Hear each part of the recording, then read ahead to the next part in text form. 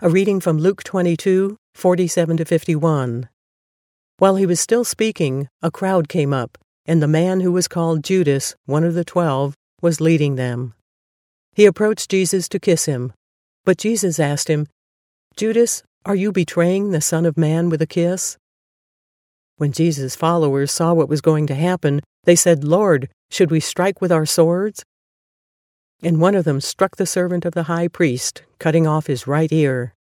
But Jesus answered, "No more of this," and he touched the man's ear and healed him. Once again, there's multiple things going on here, but to me, the thing that stands out is that they don't wait for Jesus to tell them what to do. They go ahead and strike out. I mean, they're striking out in a way.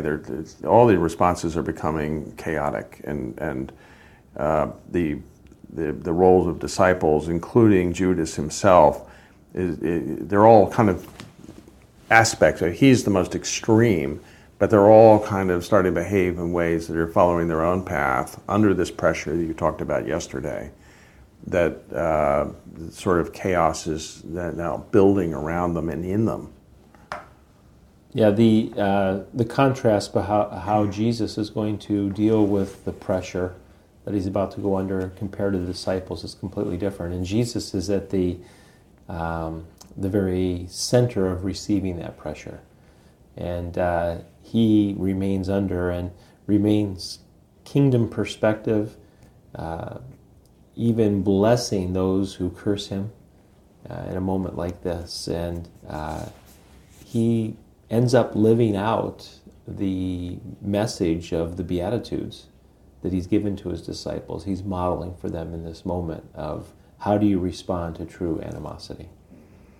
It's, that it's helpful because it's easy to overlook how Jesus is behaving here, because there's just so much action going on, and the kind of irony of, are you betraying me with a kiss? I mean, that's what people will focus on, but Jesus is totally consistent with everything that's come before, and here at the moment of crisis, he doesn't change.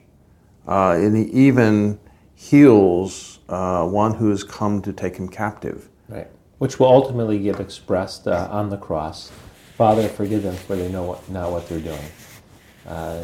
Jesus here is saying, these people are acting out of their limited understanding, and they're coming against me, but this is all part of your plan, Lord. This is part of the prayer the night before, or the moments before, of saying, Lord, I want this to pass from me, but in the end your will be done. He entrusts himself to the process of what's happening, and he doesn't hold these people culpable on their own.